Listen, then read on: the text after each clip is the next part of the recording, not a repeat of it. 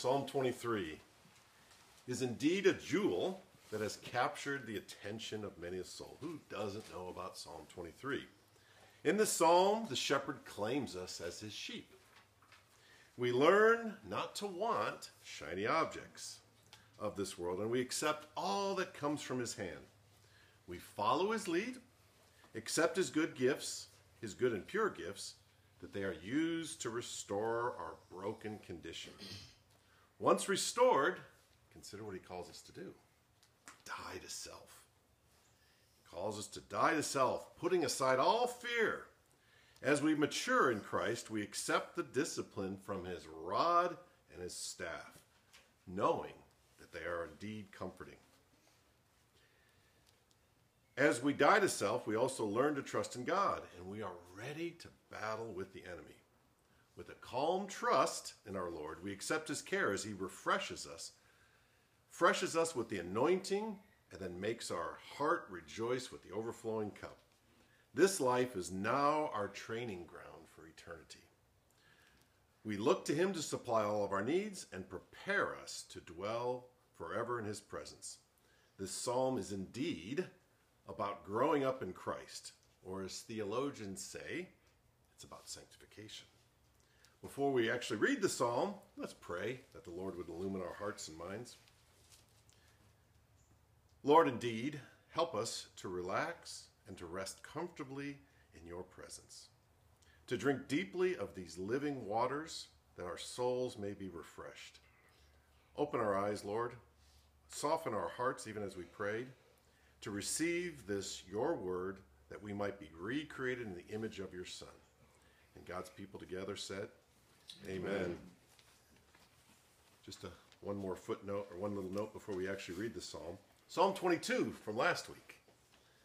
We rejoiced when we heard, but knowing that Jesus died to save us, but our family lineages and whole nations. Now, this Psalm 23, the emphasis changes a little bit. It's much, much more of a personal tone. Notice the use of the personal pronouns, me, mine, and I. So this is one of those psalms that I think one of the reasons people gravitate towards it. So, Psalm 23, a psalm of David. The Lord is my shepherd, I shall not want. He makes me to lie down in green pastures. He leads me beside the still waters. He restores my soul. He leads me in paths of righteousness for his name's sake. Yea, though I walk through the valley of the shadow of death, I will fear no evil, for you are with me. Your rod and your staff, they comfort me. You prepare a table before me in the presence of my enemies. You anoint my head with oil, and my cup overflows. Surely goodness and mercy shall follow me all the days of my life, and I will dwell in the house of the Lord forever. The Lord is indeed our shepherd, therefore we shall not want. To those that are goats not following our Lord, they are in constant want, constant need. They are looking for a purpose in life and in a fulfillment, but they're never finding it. Without God as their shepherd, all they know to do is eat, get drunk, entertain themselves, for tomorrow they die. We, on the other hand, are saved for a purpose, that we might worship him and love our neighbors and build his kingdom. If we look for our own fulfillment in stuff, in experiences, in relationships, they will never satisfy our longings, which are infinite. All of these things are finite, limited.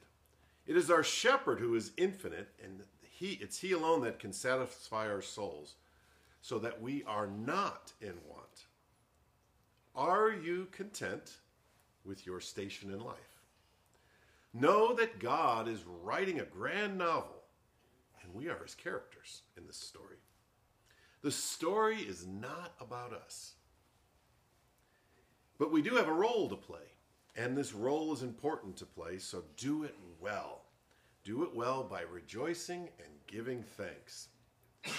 As our shepherd He makes us lie down in green pastures, and he leads us beside still waters.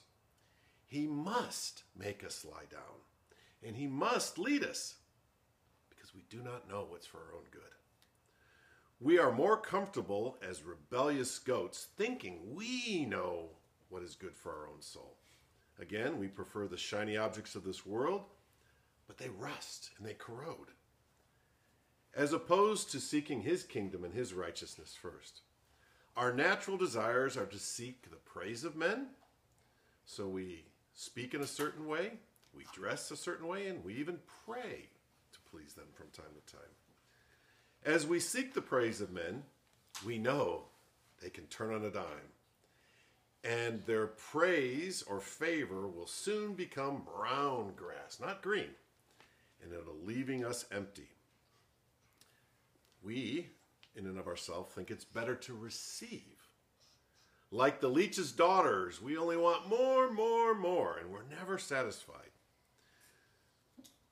So, to always expect something is indeed to be partaking of turbulent waters, and they will wash us away in a torrent of self-pity. God says that it is better to give. Now this is teaching. Now his teaching is still waters, and this nourishes and soothes our souls. So, like our shepherd, make it your disposition to give, not expecting to be given all the time. Then you will start to find contentment. We are called to follow our shepherd, for we should know his voice. We must acknowledge that there are plenty of false shepherds who want to lead us. Many of those who report the news pretend that they know all. They report the news about a hurricane and pretend to make sense out of it, out of this horrific disaster. They tell us that we are carbon-emitting units, and we are the reason to blame for this disaster. Another group speaks about a vicious killing, and again, they try to make sense out of it. And they spin the story telling us that guns are evil and that we should stop being selfish about our God-given rights. There are those who promise popularity and fame if we'd only buy their product, listen to their music, or just act like them. Many want to lead us, saying they will make us whole. Stop listening to these false shepherds. They only want your money, and they only want your support, even as they flatter you. There's only one true shepherd. Ignore the rest of them and listen to his voice. It is only the voice of the shepherd that restores our souls that once were broken and a mess. Regarding our affections, we were selfish, seeking our own, and this was our destruction, led to our destruction and those closest to us. Now with Christ as our shepherd, he leads us in paths of righteousness. He must lead us, because we do not know the way. We only know the way of self-indulgence and destruction. Follow his lead, humble yourself, learn to serve others. When reviled, do not revile back, but bless and edify. At first, these paths of righteousness will seem strange to your feet, awkward and unnatural at best. Your heart will pull away to that which feels good, but follow your shepherd. As descendants of Abraham by faith, we are called to be a blessing to all nations. Remember, Jesus died that all nations might be blessed. Follow his lead. Die to your natural desires and learn to serve others. When we walk in paths of righteousness, following our Lord, that his name, not our name, will be praised. As you follow in these paths of our Lord, of righteousness, prepare your soul for the realities of this world. The paths of righteousness lead to the valley of the shadow of death. At first you're going to recoil, thinking surely the paths of righteousness only lead to a place like the Big Rock Candy Mountain, where the sun always shines, where the land is fair and bright, where handouts grow on trees. You will be tempted to stop following our Lord and try a different path. You are experienced in traveling down the path of selfishness and self-indulgence. But the path of righteousness is unfamiliar to you. Follow his lead. He's been here before. He knows what he's doing. This valley that he's going to lead us to is a low spot on the journey. There are dark shadows all around. Imagine walking through a valley with steep cliffs on both sides. And on these cliffs are your enemies, threatening and taunting. You are given to fear, but follow his lead. Remember that our Lord faced these taunts and threats of the enemies as he died on the cross. Jesus willingly sacrificed himself that we might live. He calls us to do the same. Instead of responding in fear, we should willingly submit to his lead and walk on. We are prone to fear, which stops us in our tracks, makes our knees weak. Our shepherd commands us, keep walking, that we may face our fears head on. Then he reminds us that we are not alone during these times. Where is he? He's right there with us. In case you forgot, be prepared to feel the swat of his rod as he goads you on. If you decide to veer off the path, take comfort. His crooked staff will grab you and pull you back to the right path. As you walk with our Lord, you will walk through the valley of the shadow of death, and maybe even a few times in your life. As you walk with our Lord, you will have enemies. You may try to be super nice and kind, thinking, that's the cure. Now I won't have enemies. But can you outlove more than Jesus did? He had enemies, and if we are faithful in walking with him, we too will have enemies. Again, do not fret. Do not think something is wrong. Instead, rejoice, knowing, like the prophets of old, you are on the right path. You're emulating Jesus. You're shining the light in dark places, and you're speaking the truth to those who prefer the darkness. In Psalm 23, verse 5, the metaphor changes from that of a shepherd to that of a commander or a fighter. And the same in the passage that we read today. Remember, David was a shepherd tending his flock, and now he's ready to go lead the people in battle against Goliath. So, we start as sheep, learning to obey our master's voice. We're following his lead. We're eating that which he feeds us with. We are restored. We grow strong. And he still corrects us with his rod, and he keeps us on the paths of righteousness. These paths lead to places of conflict. And this is the way of our Lord. We do not fight like God's enemies. They seek to hold us prisoner with false promises and comfort and security. They seek to sedate us with drink and sex and make us slaves to our own selfish appetites. Our shepherd has died that we might live. As he leads, he is teaching us to die to these sinful passions and fears that we might live unto him. So, back to the scene presented in the psalm. Shepherds, the metaphor's passed, and now we're on being soldiers. We are soldiers marching off to war, following our commander as we walk through the valley, this deep valley, with enemies on both sides taunting us. We are initially fearful that they're going to swoop down from their strongholds and do us harm. What does our commander do? He halts the march. And he says, we're going to set up camp here in this valley. We're thinking, what, is he crazy?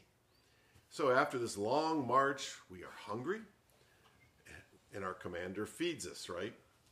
The commander is very different than any other commander we've ever had. Consider his tender care. To us that are tired soldiers covered with dirt and dust from the march, he anoints our head. He anoints our head, providing refreshment. Instead of giving us army rations that normally go to soldiers that we have to rush to eat, the commander prepares a glorious table for us. Imagine in the middle of this battle, the china is brought out. The crystal glasses are set on the table. It's adorned with sparkling candles.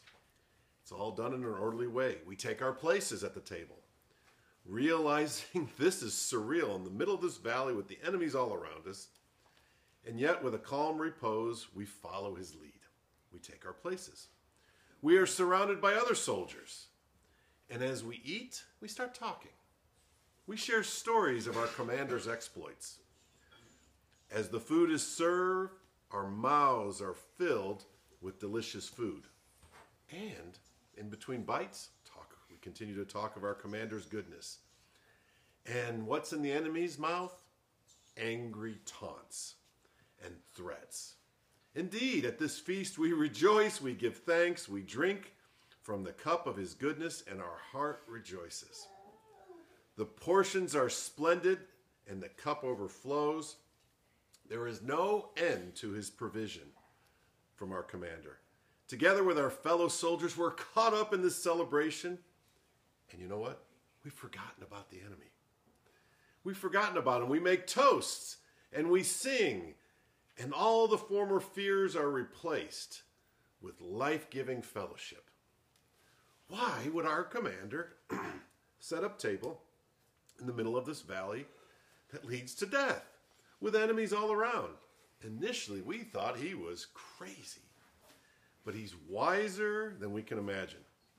For as we eat and drink and celebrate, we're still fighting. We're still fighting. The enemy knows that we are at our weakest when we're grumbling and we're complaining and we're overloaded with discontent. When we have this attitude, we are saying that we do not trust our commander or want to follow his directions. We are prone to mutiny and we're ready to seek a different commander. But when we rejoice, when we give thanks, even in the middle of the valley of the shadow of death, then we find our strength. We find our strength and trust in our commander. With every glass raised in a toast and every song sung, the enemy is beside himself. They recognize they're losing the battle, for their poison is not affecting us. As we rejoice, we recognize and we testify that God's goodness and mercy shall follow us all the days of our life. We need these times of regular celebration to remember God's goodness. Remember Abraham? He has a son. He has a son named Isaac. Isaac is weaned.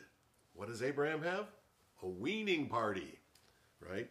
The Israelites were to celebrate the Sabbath every 7 days. And every month they were to rejoice, commemorating the new moon. Add to this a whole bunch of other times of celebrations, including the Passover, the first fruits or first harvests, the Day of Atonement, and then later they celebrated the Feast of Lights, remembering Mordecai's victory over wicked Haman. As followers of Christ, we have much to celebrate. So, daily sing songs of thankfulness, offer prayers of thanksgiving, and raise an overflowing glass and bless your neighbor and rejoice in God's goodness. Simply put, make your house one of celebration. All around us, we can find reasons or things to fear or things to complain about. But as you're overwhelmed with fear and discouragement, remember our Lord. He walked to the cross. He submitted himself to the bulls of Bashan, to the raging lions, to the pack of wild dogs taunting him. And why did he do this? He suffered that we might rejoice. He is in control of all of the events of our life. He is using all these things for our good. Instead of cowering in fear, put on a rejoicing attitude and sing. As you sing and rejoice, he will guard your heart and mind and shield you from the fiery darts of the enemy. As you find yourself in constant prayer and learning contentment, you are being fitted to dwell with him forever. Do you remember as a child visiting your grandparents' house, or maybe it was a cousin's house? You had a great time, then the hours or days, however long you were there, they expired, and your parents announced, "It's time to go home." And you know what the kids all said? Oh, they wanted to stay. They wanted the good times to go on forever. Surely you were disappointed when the good times have ended. But as you go to the Lord's house, as we ultimately go to the Lord's house, we're not going as visitors for a time. The Psalm tells us we're going there forever. We're going there forever. There will be no end to the good times. He is making us sons, and he has gone to prepare a place. In our Lord's presence, there will be no dour attitudes, no pouty faces. Instead, we will find our contentment and we will rejoice over and over again. So, to this psalm, let me offer a few words of application. We are called to grow up in Christ, and this does not happen in one day, 1 year, but it takes a lifetime. To parents, raising children without a routine. Imagine raising your children without a routine. You would experience brutal chaos, and your children would grow up to be giant slugs, selfish, indulging every chance they are allowed. From the beginning, God has been bringing order and beauty where there was once chaos. Follow his lead. Follow the lead of the shepherd. Daily take time to drink from his word that your thirst may be quenched and that of your children. Hunger for righteousness and find it as you read his word. Fathers, rule your house well. Daily feed your children from his word, that their souls and your soul may be restored. Set aside times for prayer, to give thanks, to hear his word read, and to sing and to rejoice. Follow your commander and make this a discipline in your home. Second, look to what you and your children are feeding upon. Consider that which fills your spare time, that which is coming in through your eyes and your ears. Are you eating the brown grass of this world? Are you drinking from turbulent and poisoned waters of this world, which are sowing seeds of contentment? Is your shepherd pleased with your choices? Are you allowing him to lead you so that your soul is restored? Let him lead you, that you may be strengthened, for he is converting us to stout soldiers who know how to take orders and not fear. You have been saved from the enemy, and may you be strengthened that you can turn around and do battle with him. You have a purpose in this life. Even as you walk through the valley of the shadow of death, he is calling you to walk through it. He will walk through it with you in these times, and sometimes he's going to push us with his rod and his crook, and to keep our eyes on him. So as you learn to die to yourself, learn not to fear, and your obedience will grow. Your greatest weapons against fear and discontentment is to rejoice. Satan and his minions want you to break into a cold sweat. And God says, feast. When you find your mind working in overdrive, trying to solve all the world's problems or make sense of what's going on in your life, and you feel overwhelmed, just start singing and rejoicing. Remember, God is good, and he's been good all the days of our life. Speak to God. Bring forth your concerns, your fears, your anxieties. This we call prayers. But also be sure to bring forth his praises. Even as you pray, thy Father in heaven, hallowed be thy name. As you pray, find reasons to give thanks. Give thanks for the crisp autumn mornings, for the vibrant colors, for your spouse, for your children, for your grandchildren, and for dear friends. Count your blessings. Take inventory of the table that God has prepared for you and how he has made your cup overflow. This too is a discipline, and we must drive it into our own life and having our children follow our lead. To complain and grumble, to be discontent is a task any fool can slide into. But to take inventory of your blessings, this requires some effort, but it's well worth the time. So as you sit around the table, find reasons to give thanks. Our Heavenly Father is at work in your life. Learn to follow his lead. Call upon him to rejoice, and in his goodness not to fear. As you practice this daily, you are learning to be a thankful son that will live forever with his Father and the rest of your brethren. May God's name be praised. Brothers and sisters, let's give thanks. Let's pray for intercession. Gracious Father, we have heard your word, yet we confess that the spirit is willing, but our bodies are weak. Help us daily to put on new obedience, that we would become a blessing to our families and our friends and our neighbors. Teach us that in doing this we are fighting, even to count out your blessings and rejoice. We give you thanks now in Christ's name. Amen. Amen.